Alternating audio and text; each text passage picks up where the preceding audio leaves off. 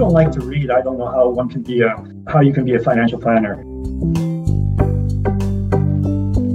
This episode of the CE Drive podcast is brought to you by Business Career College. Business Career College is a leading provider of financial services education, including the life insurance licensing program, the entire set of courses leading to the CFP certification, which is actually where I spend most of my time teaching and where I have met many of the participants in these podcasts. We also provide continuing education credits, live classroom and webinar instruction in support of the Elder Planning Counselor designation, and a few other odds and ends in support of folks in the financial services industry. You can find the full catalog of course offerings at www.businesscareercollege.com. Hi, this is Jason Watt. Welcome back to the CE Drive podcast. In this episode, I'll be chatting with Russ Sawatsky. Russ is another in a line of advice-only financial planners that we've had on the show here, and folks that I've met through the FPAC, the Financial Planning Association of Canada community. This episode will be good for life insurance credits in all jurisdictions, no accident and sickness credits in Alberta. It'll be good for a financial planning credit from FP Canada. It'll be good for a professional development credit from IROC, and it will be good for one investment strategies and asset allocation credit from MFDA. So still not exactly sure how the MFDA credits are working out, but we're getting episodes approved for them. So I'd be curious to hear what anybody's run into on that MFDA side.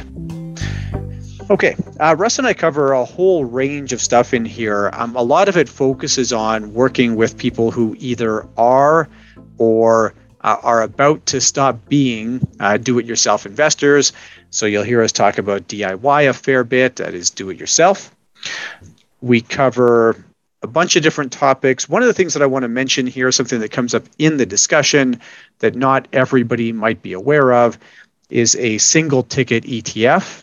This is a relatively new innovation in Canada. These are basically asset allocation ETFs. Think like a balanced mutual fund, but in an ETF structure.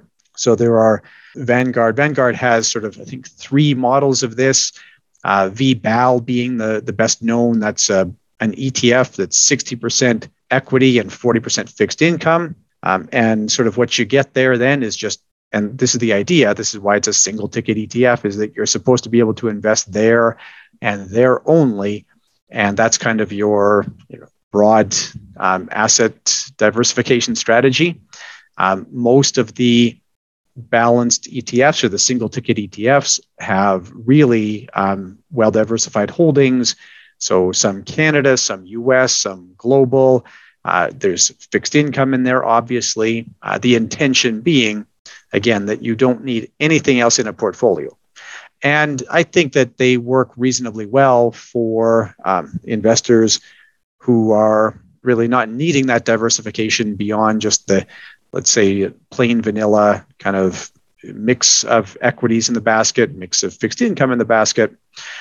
They are cheap, although you have to be careful here. There can be some layering of fees. So it's not unusual that you would pay a fee to hold that ETF. So you pay a fee sort of for the balance structure or that balance structure, and then you're going to potentially have the fee for the underlying ETFs as well. So they can come in sort of in the range of 30 to 50 basis points. I have a good blog post from Dan Bortolotti on this. That's the Canadian couch potato, and it explains the sort of layering of fees and some of the tax implications as well of holding these. But it is, as with most ETFs, or many ETFs, a fairly simple way to invest that really doesn't require the investor to do anything, and gives you that very broad passive or indexed allocation to the markets.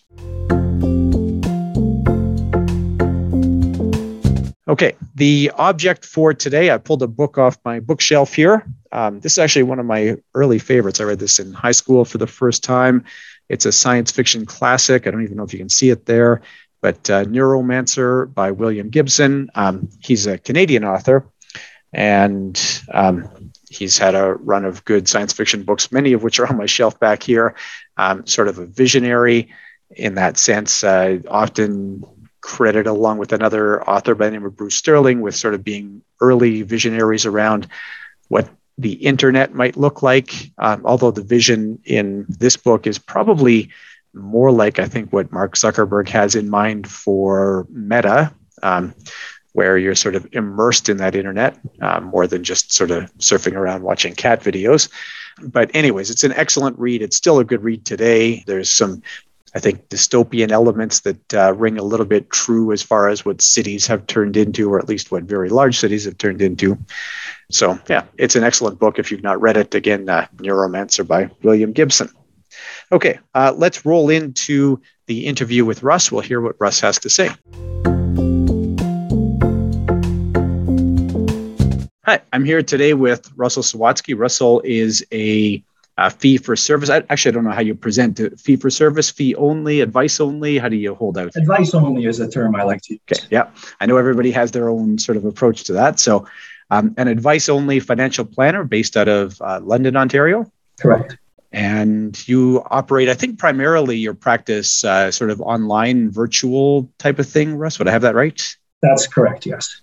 Yeah. So lots of Zoom meetings or whatever. Absolutely. which has turned out to be very much in line with what's going on these days. So you didn't have to learn to use Zoom 2 years ago like a lot of advisors did? No. Yeah. So can you tell us a little bit more about your practice? Yeah, I began just a matter of a few months before we had that lockdown in the fall of 2019. I had left, chose to finish working with one of the big banks, their direct investing services, and started my advice-only financial planning practice in the fall of 2019. And what else can I say? Advice only means I'm not licensed to sell anything. So in your introduction, you pretty well laid it out there. I work with clients virtually, usually through Zoom or some equivalent service, and they can be anywhere from. Well, I've had conversations from BC to rural parts of Ontario. So and a couple points in between. And do you have a sort of ideal client? Is there one client profile that you like to deal with? I generally like to work with people who are employed individuals as opposed to self-employed or corporate, small corporation owners, that type of thing. So-called T4 employees or income earners. They tend to be, I seem to be attracting people who are in their 30s, perhaps people just getting started out, planning to start a family, or they just recently started a family and are trying to plan their future. And also retirees or near retirees who are trying to plan that next phase in their future. So I like to work with both. I have children who are in that younger cohort, and I guess I'm not that far from the older cohort. So I feel like I have a connection to both sides. Not that I wouldn't work with somebody in between, but often it's with the DIY investor who comes to me. So that do-it-yourself investor, that DIYer, is that? Do you think it's like, was that intentional because you have that background with direct investing? Did you say these are people who maybe they're strong on the investment side, but they're missing other stuff in their financial lives? Yeah, it's exactly that. I mean, I was working since 2005. I've been working in the self-directed or DIY investment world, and I kept on seeing these portfolios that looked, well, some of them looked wonderful, some of them looked horrible. And I thought, they could use some basic investment advice and how, in terms of broad scope, like asset allocation types of things, and how that integrates into their larger financial lives. And that was the inspiration behind it, really. Yeah. When you were working on the direct investing side, did you sometimes look at portfolios and just like you can't say anything, right? Well, I mean, you can comment without what should I say, bias on it, I suppose. But you're right. I mean, it's I've seen, from certain, I guess you say certain seniors who would be all in GICs, and they would tell me, well, they would often tell me straight out, yes, I just don't want any risk at all, that type of thing. And then on the other hand, there'd be people who would be full on in hot stocks, as the range was, was it 2018 or so, that period? Yeah. That was their diversified portfolio. They had half a dozen cannabis stocks in their portfolio, and that was all I saw. Yes, I saw a few well-diversified portfolios, and even them, I thought there's an opportunity for them to understand investing within a larger context, financial planning context, and that was the desire I had. That led to the development of it. I'm curious, and I know, in fact, I think you just reviewed Dan Bortolotti's book, I think, right? Right. And so just on that note, Dan is well known for the Canadian couch potato portfolio.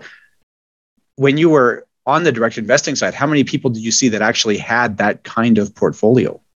Not many. Every once in a while, I would see one, and typically it would be the TD's E-Series funds that I would see there, and they would have it divided, into 3 or 4 equal lots, depending on whether or not they want bonds, but they would have it fairly well diversified according to Dan's couch potato recommendations. So that might be a Rob Carrick influence too, if they're using the TDE series. I know he wrote about it a lot. I suppose so. Yes, he does, doesn't he? I think that Dan's book is really all about ETFs now, but a few years ago, when I think when the ETFs world wasn't maybe quite so comprehensive, and you couldn't get those all-in-one asset allocation ETFs, he would still recommend that as one of the options, I believe. But anyway. Yeah. I don't think you're right. Apologies for Dan Bortolotti's approach. I'm actually curious then too about the single ticket ETFs. Do you think those are a good solution for a lot of your DIY clients?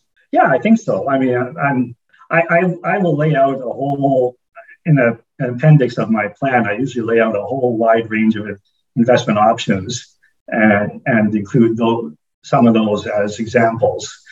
From Vanguard or iShares and BMO, and then some of their ESG options too that they have, that iShares in particular has available, that type of thing.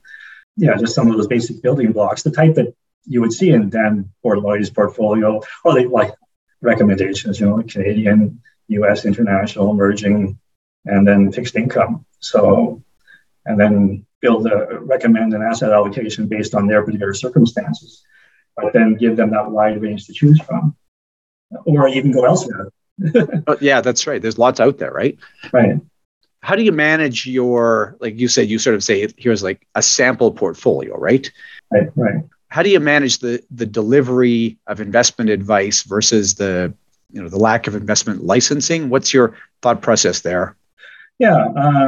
As I understand it, without a license, you're allowed to comment on an existing portfolio, say what it's likely to do based on, I use FP Canada's guidelines in terms of expected investment returns, maybe tweaking it based on the MERs of the existing assets, that type of thing, that they might have. And then I have my, an ideal asset allocation that I would suggest they should be in. And wherever there's a gap, I say, here's a way of dealing with it. And I don't recommend anything specifically. I just say, these are the wide varieties of things you can do here. And point them in direct, I link them to websites where they can see those various options and how they can build them from there. I've reviewed this with others who are in the advice-only world, and there's not a large group of us, and everybody seems to be, I think, reasonably confident that they're staying on the right side of regulations as far as that goes. So that's the approach I take. I've read the regulations, and I tend to agree with that approach. I think that as long as you're not saying buy Apple, right? It's kind of, it's okay, right? It's yeah.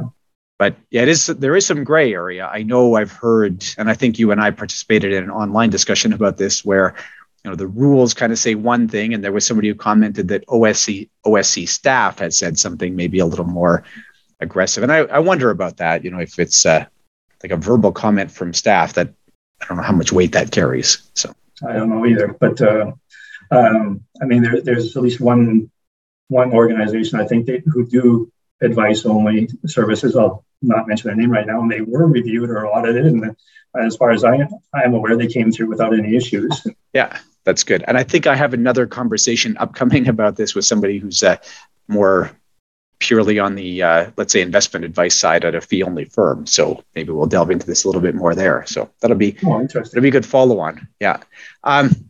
Now, going back to the DIY investor, you talked about ESG here. It sounds like you actually end up talking about ESG a little bit in your plans.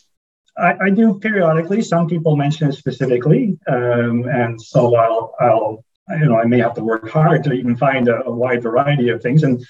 But for the most part, I just include it as just a regular.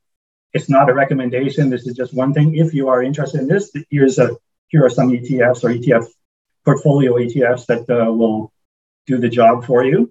I'm actually I've worked with a client who has a particular notion of what is ethical, and so it doesn't really fit into these ready-made ESG portfolio ETFs.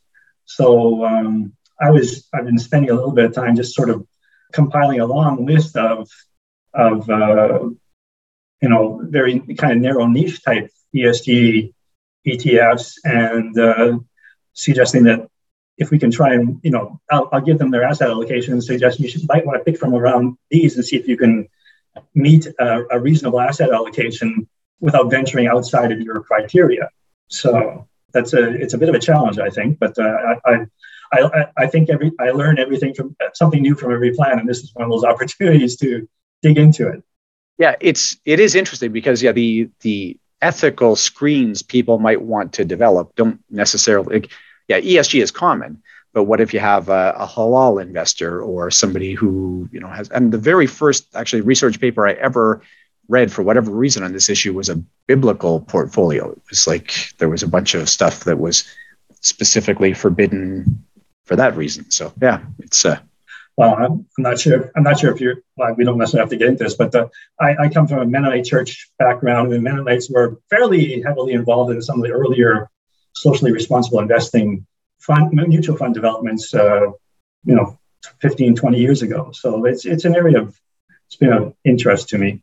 Yeah, I think actually maybe 2 or 3 episodes ago, David O'Leary had somebody on his podcast talking about that, the impact. Oh, is that right? Okay. So, definitely somebody with a strong Mennonite connection, and there was very much that discussion about the Mennonite Church's connection to impact, sort of early institutional impact investing. So, yeah. Now, where do you see the sort of distinction between do-it-yourself investing, which I think gets a lot of attention, and then do-it-yourself financial planning? Do you have, would you say some of your clients have done DIY financial planning, or have they just sort of ignored financial planning? Some of them, yes, do have at least some components of financial planning in their DIY processes, I guess you could say. Some people are fairly. I think the most common thing is that they're fairly nailed down in terms of their budgets and how they spend money. So the financial management aspect is often quite well done. A couple of the clients I've met, they've been inspired by Dave Ramsey, I believe, he has his own particular notion of what, how one should manage one's finances, but not that I necessarily ascribe to it or subscribe to it entirely. But I haven't really read much about Ramsey, but I think I need to, given I see that attract a few clients who are acolytes of his, which is not to say it's bad. I think it's very good in helping people who aren't in control of their finances to find a path forward. So those kinds of people, others, they come. It's amazing. Sometimes they come to me with a spreadsheet that has all their expenditures, and they know what they've spent on a given month and that type of thing. I often, and I think less so in the, let's say, the estate planning side of things. Some people say, well, I have a will, or I don't have a will at all. I'm not sure why I should have a will. They haven't really thought, maybe they've done the insurance and risk management thing a little bit, which means they bought a life insurance policy through a sales representative who may or may not have been more concerned about a commission than what was best for them at that time of their life, type of thing. I having never been in the insurance world, I feel a little less adequate to discuss that in great detail with them. So the one area where I've made a referral has been in the insurance area. So when somebody was asking about guidance on that area in particular. Would you sort of, as far as the insurance side, would you do like needs analysis and say, and then, it's kind of up to you to go and fill that gap? Right. I feel pretty comfortable about doing the needs analysis, bringing the numbers together. A scenario where one spouse was to, if it's a married couple, one spouse was to die tomorrow, or that kind of, definitely not hoped for a scenario, but how it might work, and then recommend or review what they have in terms of insurance, whether it's through their employer or privately purchased insurance, and then see, well, here's a gap, or you're actually in a good place, that type of thing. I'm curious then, do you end up talking about like disability insurance and critical illness insurance to a significant extent, or is that? Disability insurance, I think I've brought up a lot more than critical illness insurance. The disability insurance, sometimes I think people are, or the general public, I suppose you could say, is really zeroed in on life insurance, but the reality is, as I think you're well aware, more people are likely to be disabled for a period of time than they are to die. And so disability insurance is not well attended to as a risk management strategy. So I do bring it up. I do provide a needs analysis and make some recommendations in that area. Again, I'd have to refer outward toward someone who could, a specialized insurance agent who could handle that. But do you find yourself reading benefits booklets in? Like, is that part of your normal information gathering? It is, or it can be. It's not always the case. I've had a few retirees who are no longer in that realm, but yes. Yeah, certainly for your 30-year-olds, you said that has to be and you said mostly T4 employees, right? So right. Yes. Yeah. Absolutely. Now, what else do you see as gaps? You said estate planning specifically here. You said financial management sometimes is well done. You said estate planning is a gap, risk management maybe. Anything else you see people not doing particularly well when they're DIYing it? I guess maybe I've touched on that a little bit already, but I see the DIYer, it's usually they come to me with, it's just been investing has really been their thing, right? And so that's been the main gap. Other things, tax planning, just people may not be aware of some of the things they can do. For example, I've found I'm writing a fairly significant paragraph about people who are who do donations, so charitable donations, and if they're doing relatively small amounts. I remember you actually teaching this in the class that you led, but it's something I've been aware of myself. That just simply, if you could really improve things if you just donate more than $200 in a given year, or if you carry over the donation from last year to the following year, or even I guess it's a 5-year range. I believe you can carry forward donations, so you can really make a big bang of a difference in your taxes if you just go ahead and accumulate those so that they get into that 29% range. Yeah, that's a good point. And yeah, it's funny that it does overlap exactly with one of my more controversial exam questions, I think. So, so what about when it comes time to the estate plan?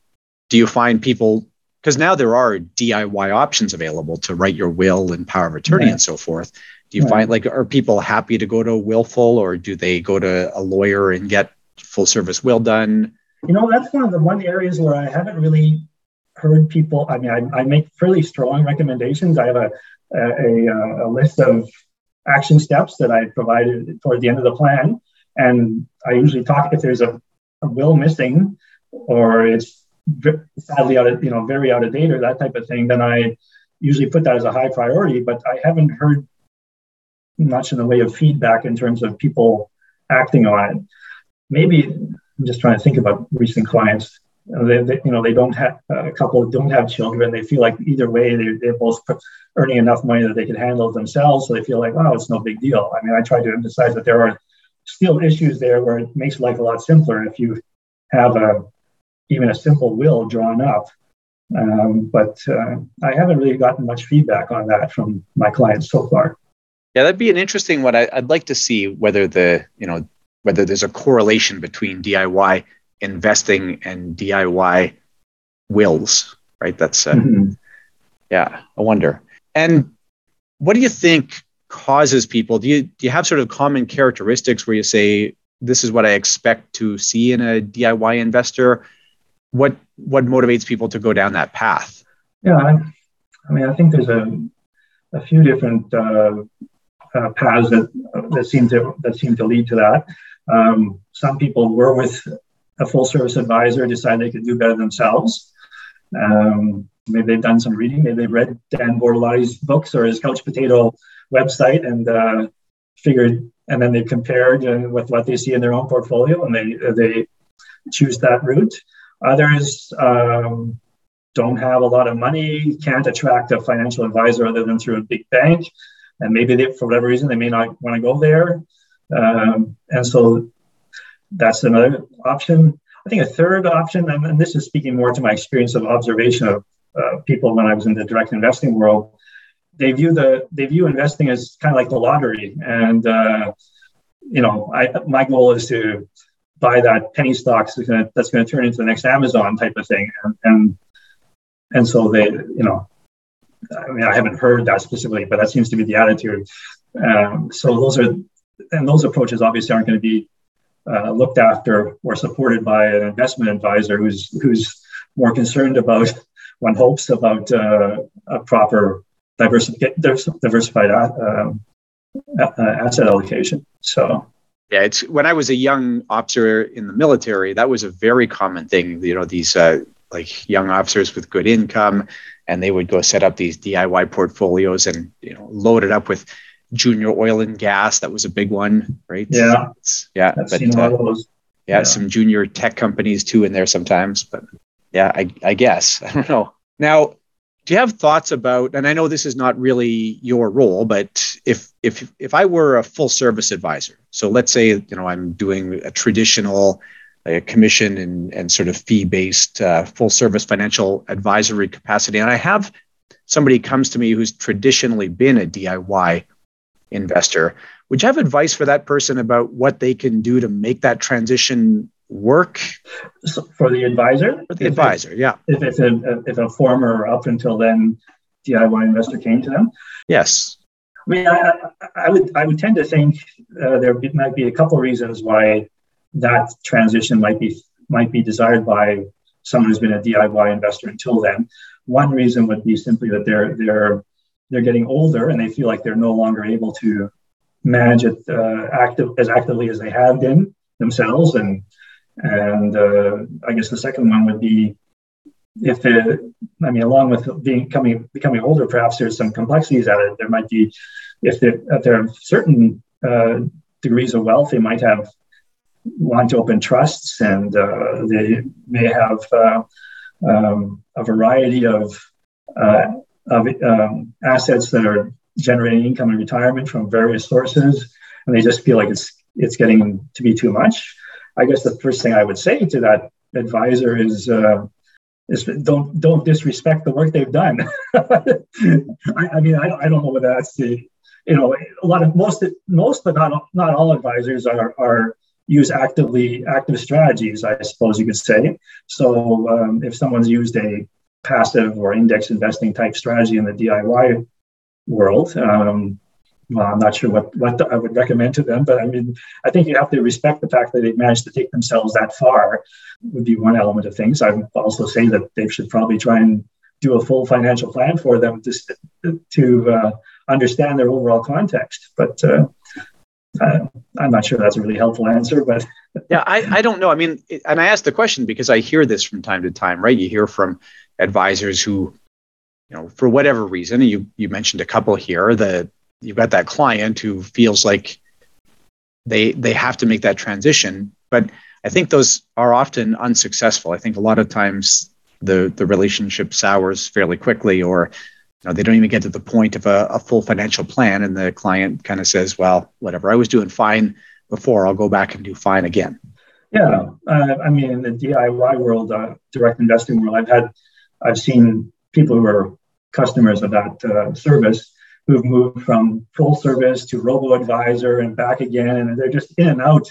And there's a real history of it. And I just don't understand, I suppose, what's going on there, other than they felt like, oh, I think I can do better myself, or I don't like the restrictions that were imposed upon my portfolio, or that type of thing. So, but I have a client who has said routinely, he says, eventually we're going to get to and they're DIYing it themselves, and eventually we're going to get to the point where we're going to go back, put our assets back in our local credit union and have them, have the advisor there manage it, and they'll be satisfied. They say they'll be satisfied with that, to have someone at least giving some regular oversight over it. It may be not just their frontline advisor, but probably someone who's a little more savvy than that within the credit union complex of services they provide. That is interesting, because you wonder, if that's the case, why aren't they doing that right now? Is that they want extra control over their situation, or is it a hobby for them? Do you have a sense of why that is? I'm just thinking about that particular client couple, and I think there's just over time, they've become more and more confident in their understanding of what investing is. And so they shifted from maybe having most of their assets in the GICs or the mutual funds from that financial institution, and then they decide, we can probably do a bit better, maybe focus our investments in a certain area that is not provided there, and then and test that out, and then maybe as a backstop, or they go to a advice only financial planner to help support the overall view of their finances. So at least that's the way I would interpret a particular client couple I'm working with. Okay, that makes sense. Now, in your practice then, at least reading through your process on your website, you make a distinction here between creating the plan. You say my first step, or the first big thing we're going to do together, is create the financial plan, and then we're going to have a coaching engagement to implement the plan. Am I making that distinction properly? Yes. I do say that. And although I suppose one could say that, the implementation, that coaching period, certainly is part of the overall financial planning engagement. I think if there's a challenge there, it's that once the plan is presented, I want to engage with them and help with the implementation. But they have to be prepared or willing or responsive to the invitation I offer them to meet to discuss things. And it's not always the case. Some feel, I don't know, maybe I've disappointed them. They don't want to come back to me for anything more. Not every client I've dealt with has taken me up on that. Or maybe they've just felt, maybe DIYers that they feel I can take care of this myself type of thing. So I offer and suggest that we have a regular, like an annual checkup, just to see how they're going. But so I do want to engage with them through, on an ongoing basis, but not everyone chooses to do that. So that's best I can say about that. I wouldn't call coaching and creating a plan is a step I take. The coaching or implementation is a second step, but both of them are part of the financial plan, I guess you could say. So, when you're writing right from minute one of writing the financial plan, I assume you're thinking about implementation. Right, absolutely, yeah. It's addressing the purposes they have for their money or their financial paths that they take. Right. Do you find people and I don't know if there's two different answers to this, depending, like you said, some people take you up on that and some don't. Do you think people are motivated to actually take those steps, or do you think that they have entered into this and then they see it and oh my goodness, like it's a daunting exercise, it's too much, or they had the best intentions but it's never going to get executed? What's your feeling about where people fall on that spectrum? Yeah, I boil it down to I think fairly succinct steps that they're to take in their action steps, like as I describe that section. But it still means action on their part. So some people will do some of it. Like the adjusting their investing, for example, is where I seem to get a lot of feedback that, yeah, this is where I wanted to go. Others felt it more. Others are coming across more as a verification, like a near retired couple said, okay, we're on track. Good. These are a few things we need to do, and we'll get on them. And I said, look, and I just touch base with them periodically, say, look, are you looking for any help along the way? And they say, yeah, we'll do that. I'm not sure whether they've done it. I need to get in touch with some of those folks again. So, but I do try and keep that available. But it's a little bit different somehow. The plan, somehow puts a period on the written plan. Somehow puts a period on it, and then the implementation support that I'm offering just somehow seems to be not always, but sometimes something they feel they can do themselves. Oddly enough, I'm giving them up to 5 extra hours of my time that I'm willing to do. So I shouldn't say extra hours, 5 hours included with the service I provide, but they not always used, at least not yet. So you said you do fairly succinct, like step by step. So, write a will is not just write a will. You would break that down into its sort of subject components. Is that, I don't know who your influences are on this. Do you know Amara Summers' book, Advice That Sticks? Is this kind of the thing? I've read it. I'm not sure I've fully integrated it into my behavior yet myself, but yes, I do say these are things to do in the body of the plan. I give more details as to how they should go about doing it and why it should be done, the rationale, and that sort of thing. So, but maybe there's something from Moira Summers' work I could think about more and try and help with that. It's a quite good thought on that part. Maybe, I don't know. No, there are certainly people who are running with it and they're taking me up on my time. And conversation can be email or it can be Zoom or phone calls, that type of thing. And I certainly get a lot of that along the way. But there's some people who I don't hear from a lot too. So. And what about the one-page financial plan then? Maybe do you ever think about things in context of the one-page financial plan? Yeah, I've heard of that idea. I'm not sure I'm really doing it. The action steps are really are about a page long, and so there's that. I'm not super familiar with how to take that into my thing, but my plans tend to have a lot of background to them, I guess you could say. So although the actual recommendations are fairly succinct, I guess I would say. Yeah, you strike me, I know you're very technically proficient and you strike me as fairly analytical. I'm sure it's hard to rein yourself in sometimes when you're writing those plans. I suppose so. Yeah, and I don't know if you want to. I'm sure some clients find that attractive, right? Where they say, like, I know that when Russ makes a recommendation for me, it's well-founded, right? I like to think so. I prefer to not just be talking out of my hat. Now, if we can switch gears a little bit here. Sure. So you have a pretty strong blog. Like you have blog posts that are full on, technical articles with background information, footnotes in there, right? This is, you really take, I think, the blog seriously. I think I've got that. That's a fair comment. It's I put in lots of hours into it each week. Do you see it is it part of your job? Like, is it a labor of love? Is it something you have to do? Like, this is how you bring value to your clients? Where do you strike that balance, or do you even think about why you're doing it?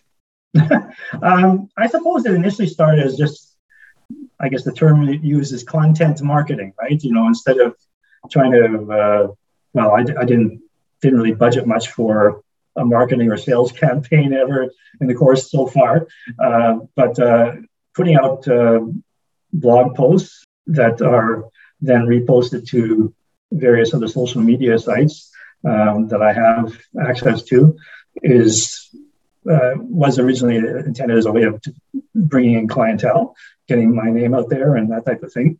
but it also, I think, as you put it scratches a creative itch in my part. I like to think that I'm pretty good as a writer, actually, I have a neighbor who writes novels, and I proofread for him. So that's fun. Yeah. Yeah. They're not anything to do with finance, so it's also takes my mind into another space. Yeah. So, so I think it's attracting new clients. It is something that I enjoy doing. I now have a vehicle by which to present it, and it also helps me communicate with, to put something out there for my current clients or clients who I've worked with in the past, to give them something to work with. Sometimes it's the client has an issue with a client that comes up, and the blog post is inspired by that particular thing that I didn't really know enough, felt I didn't know enough about. So I start hunting it down, and I find myself going to Canada.ca website to find information about RDSPs or LIRAs and things like that fairly often. So I try to find sources that are legitimate. And the advisor.ca website, I believe, is that Advisor's Edge, I think it's called. So they have advisor.ca, and that's where Advisor's Edge lives as well. Yeah, exactly. Yeah. Advisor's Edge report, I think, actually. So yeah. And I guess I'll add as well, I've used my course material as a launching point, including from your class, CFP classroom materials. So that's always a good source to start from too. So okay, that makes sense. And then with the so you talked about content marketing here. I see you on Twitter. Do you have, I don't know where else you're at, like Instagram or Reddit. Do you have a sense for what actually people read that brings you clients? That's a good question. I'm not 100% sure. Most of the time, people, when I ask clients or potential clients, they say, well, I searched for advice only or fee only planner, and your name came up. And I don't know what other filters they popped in. Maybe they said London, Ontario or something if they're from London. Although, as I say, I've had people in Alberta, I've had people in rural Ontario, so and contacts from Winnipeg and elsewhere. So I think that regular feeding of information in there and describing myself always as an advice-only planner probably just makes my profile rise a little bit. I'm really not that much of a Google Analytics kind of person, but I do post on, as you say, on Twitter, LinkedIn, Facebook, and Instagram as well. From my blog on my website. Again, that makes a lot of sense. And how much of this, like, do your existing clients read all your stuff? Do you have a sense for that? I don't get a lot of feedback from them about it. Every once in a while I do, or before they become my clients, they've already said, I've read a lot of your blog posts and I really like the way you write. Okay. Yeah. So I guess if they didn't like the way I wrote, I guess they wouldn't be talking to me. That's true. Yeah. Now there's your stuff is really good. I find there is a lot of great stuff on the web. I see more and more good stuff showing up on YouTube now. Even Reddit gets some good stuff on it. And then also there's lots of stuff that is, dangerous or offside or just, misinformed. I assume you would see a lot of clients who show up having done, having watched YouTube videos or listened to podcasts or whatever. What do you say when somebody has gotten some bad advice, when they've read something that's just flat out wrong, or they've taken action based on something they've read that doesn't apply to their circumstances? How do you deal with those circumstances? Just trying to think. Have I talked to any clients who've come to me with really crazy ideas? If I can use that term, I don't know that I have. I mean, I think it's been more people who don't know what they don't know, if I can put it that way, and then so they come to me. Acknowledging their lack of understanding on these matters. There's a few people who've said, who might have good pieces, but they don't have the pieces fitting in as a cohesive, full-orbed plan, I guess you could say. So they might know about this, might know about that, but they don't see how it fits together. So that's been my more common experience. I definitely see that on my YouTube channel, because I have a bunch of like videos about how like OAS works, right? And I think I just had one last week maybe where somebody commented on OAS, and like, I'm not a financial advisor and I'm not going to be delivering financial advice on YouTube, but that person asks a question and you can see that there's so much more there, but those are hard, I find. Yeah. And it's exactly what you said, though. That person didn't really have an overall grasp. They were really focused on one narrow set of details. Right. I've also joined a couple of Facebook groups that talk about retirement or finance. And every once in a while, I'll see something that just seems egregiously wrong, and just say, "Look, that's not correct." It's pure factual stuff. So I don't hesitate to if I see it early enough before 10 million other people have corrected it. I'm willing to go in there and just say, like, this is actually not correct, and that type of thing. So you might not disagree about the best age to start CPP, but you could disagree about when somebody actually has to riff, right? Like that kind of thing. Right. Yeah. Right. Yeah. Fair. Now, what else do you do? You talked about using Canada.ca. You talked about going back to textbook reference and so forth. What else do you do?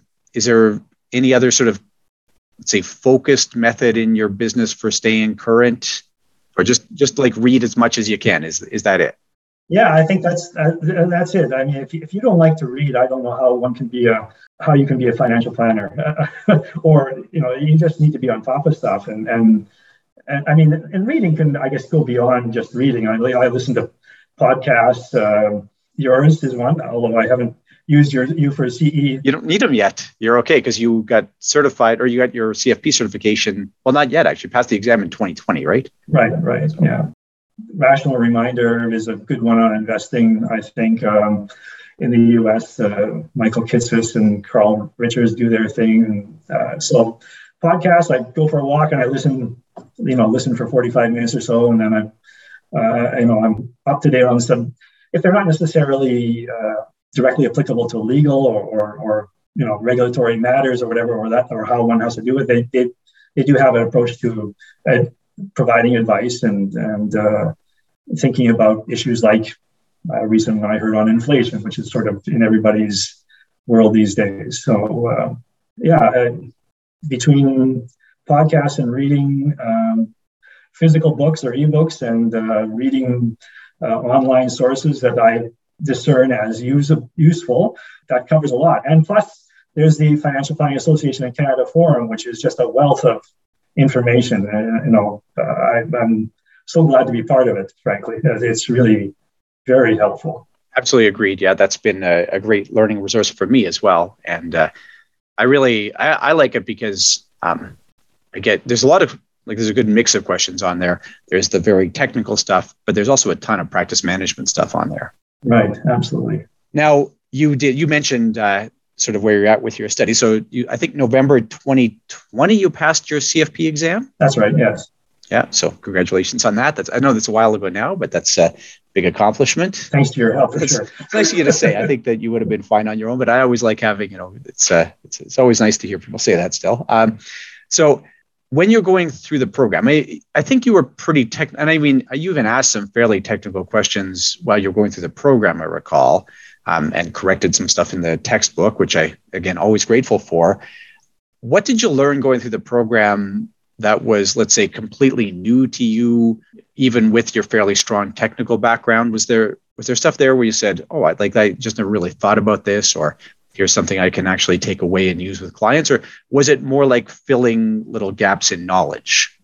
Well, I think it was probably a pretty big gap, but I didn't really have much background in the business world, like, financial planning for business owners, small corporations, even depreciating assets and things like that is something I remember studying years ago when I took an accounting course. We're talking decades ago. So, so those sorts of things were really valuable for me to know. It also made me realize that there are limitations to what I feel like I can properly provide to someone right now. And that's why I say I'm more inclined towards someone who's an employed person versus a business owner as a client, because I don't feel yet like I would be very sufficiently competent to advise them on some of the I wouldn't say tricks, but some of the the more arcane, I guess you could say, rules of the tax code that apply to businesses. Yeah, I mean there is some really arcane's a good word, but it's so very specialized, right? And hard to see sometimes where there's opportunities or where you're missing something, and the scenario, like the initial scenarios are so complicated, and often you're adding layers of complexity to make something work. So yeah, that's fair, and I guess that's probably a value to your clients, right? Like when you're working with, if you say my focus is on T4 employees, well, you're that much further ahead with every client that way, right? Yeah. Now, what did you see missing from the program? What do you think should be taught that's not? Oh boy, I didn't have much time to think about this. I'm sorry. I'm not sure if I have a real answer for you. I mean, I thought it was comprehensive. It certainly filled in. I'd done the Canadian Securities Institute coursework leading up to it was then the FPSC Level 1, Financial Planning Standards Council, I can't remember, it's called Level 1 exam, now called the QAFP exam. I'd used those materials, and then I just found that yours filled in, it reinforced a lot that I learned, and then filled in details that I didn't really know about. Like I said, the business was probably the biggest and most prominent area that the business owners, they were sort of not really addressed in very much detail at all through the CSI materials. So I'm not sure about a gap. CSI is probably really good on the investing side of things. I don't know if you ever would want to put more into that area, but I'm not sure it's really necessary. It's certainly not for me as an advice-only planner. But on the other hand, I also have a decade plus of experience working in the direct investing world, where knowing that has been important. So yeah, I would like to add, and I'm working on this actually to put more. You talked about ESG already. I'd like to have more in that sort of impact investing space in the textbook. And actually, Jason Pereira, our mutual friend, has a really good write-up he's done on sort of risk tolerance, risk composure, and so forth. And that got me thinking about how I could present that better in my own material. So there's always something, and it's like every week I come across something where I say, I got to go back and tweak something in the textbook. Yeah. Well, you mentioned risk tolerance. I think that's a great subject to. I'll say I still feel weak on. I mean, I try to use resources that I can find, but some of the conventional stuff is just, I don't know if it has much use. But going to the University of Missouri has a risk tolerance questionnaire that's based on, I know I can't think of the name of that. Those a couple of guys who wrote things back in the 70s or something like that, or not? Was it the 90s? I can't even think of the name. I'll find it for the show notes anyways. So, or if you think of it, email it to me. Yeah. Okay. Any final thoughts or comments for us, Russ? You've been great. You've shared a lot of just a breadth of stuff, and I've really enjoyed that. Well, just interesting thing is every once in a while I get some contact from someone who's interested in becoming an advice-only financial planner, and so had a chat with someone just recently, actually, and so. I think it's an interesting area to be involved in. It's certainly, you're not most likely not going to be, it seems like it's a good place for a solo effort, but on the other hand, if you're trying to get started in anything in the financial world, and it can be a bit daunting, especially if you need to have income coming in right away. Because I think this year is the first year, 2021 was the first year I actually made a profit. So it just takes some time, but in any case, it's a very distinctive world, I think, and I like doing what I'm doing, and perfect. I'll just make that little endorsement about advice only planning as a good niche to be in. Yeah, and there's not, although it's getting bigger, but there's not that much advice only planning happening today in Canada. So yeah, I agree. Nice niche for somebody who's looking to find a home, and and I think you've gone over some of the reasons here why it works for you anyway. So that's really good.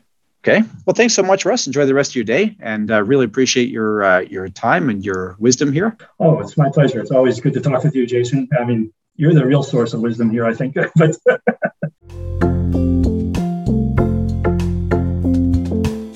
okay, lots there.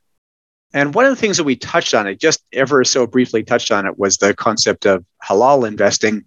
And this is where I want to give props. Actually, this is another FPAC relationship to my friend Jason Pereira. Jason has a podcast that I find we often kind of overlap. We've had some of the same guests on and so forth. But Jason's he has two podcasts, actually. And I've talked about one of them on this show before, FinTech Impact being one of his podcasts. It's excellent. It's not all directly relevant for financial advisors. It's really, I would suggest, designed for anybody who sort of has an interest in the FinTech space. Certainly lots there that's great for advisors. But his one that is more, I think every episode is a must listen for an advisor, and that is financial planning for Canadian business owners. And with that podcast, it's kind of funny because Russ and I had this discussion, and I mentioned the concept of halal investing. And maybe the next day, Jason dropped an episode that had an interview with the head of a Canadian halal bank. So that's a good listen. I'll put the links in the show notes. I quite enjoyed it, and I learned a lot. Really interesting. I have family, my sort of extended family. My wife's first husband was Lebanese, and they're all practicing the sort of extended families, I guess mostly, I shouldn't say all, but the extended family with whom I still have good connections. That's all. It's my kids, cousins, and so forth. So we've maintained strong connections there. And they are all observant. So, and of course, Edmonton has a strong Muslim community. So this idea of halal investing, it's something that I'm going to be digging into a little bit more. And I think it's an idea for a future episode as well. I'd like to find an advisor out there who is doing halal investing. The guest on Jason's podcast was really more concerned about lending, and that's super fascinating. And the challenge, of course, being that, as has been the tradition with Christianity, that there's no ability to charge interest. Christianity kind of shed that limitation around 1620 or thereabouts. And of course, we still have restrictions around usury, which is charging excessively high interest. But really, historically, for most of Christianity's time, there's been that same restriction, just no ability to charge or earn interest. And that brings some interesting complications with it. Just the idea of getting a mortgage, for example, there's not really a conventional or traditional mortgage that works out that way. So lots there. And of course, we have a healthy amount of immigration in Canada does comprise sort of observant Muslims. So it's I think it's something worth thinking about. If it's not something you've run into in your practice, it's a question I would expect you're going to get at some point. Okay, the number for today's episode is 6. The number for today's episode is 6. And I hope you'll join us again in 2 weeks' time when I have actually a follow-on from our first episode this season. So the first episode this season was with Trevor Perry. And Trevor, of course, talked about IPPs and RCAs. And we're going to have actually Fraser Lang on an upcoming episode, on the next episode here. And Fraser and I dig into some of the maybe more direct for advisor concerns around IPPs and RCAs. A really great complement to Trevor's interview. So yeah, thanks so much for listening and or watching. Enjoy your continued studies. Thanks very much for joining us.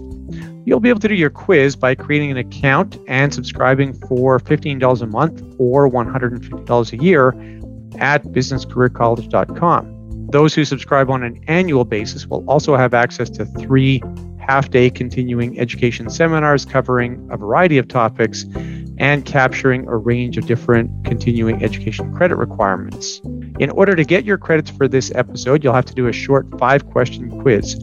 You'll need the number that I went over just after the interview, the object that I displayed at the beginning of the interview, and you'll also have to recall a few details, nothing too challenging, from the episode.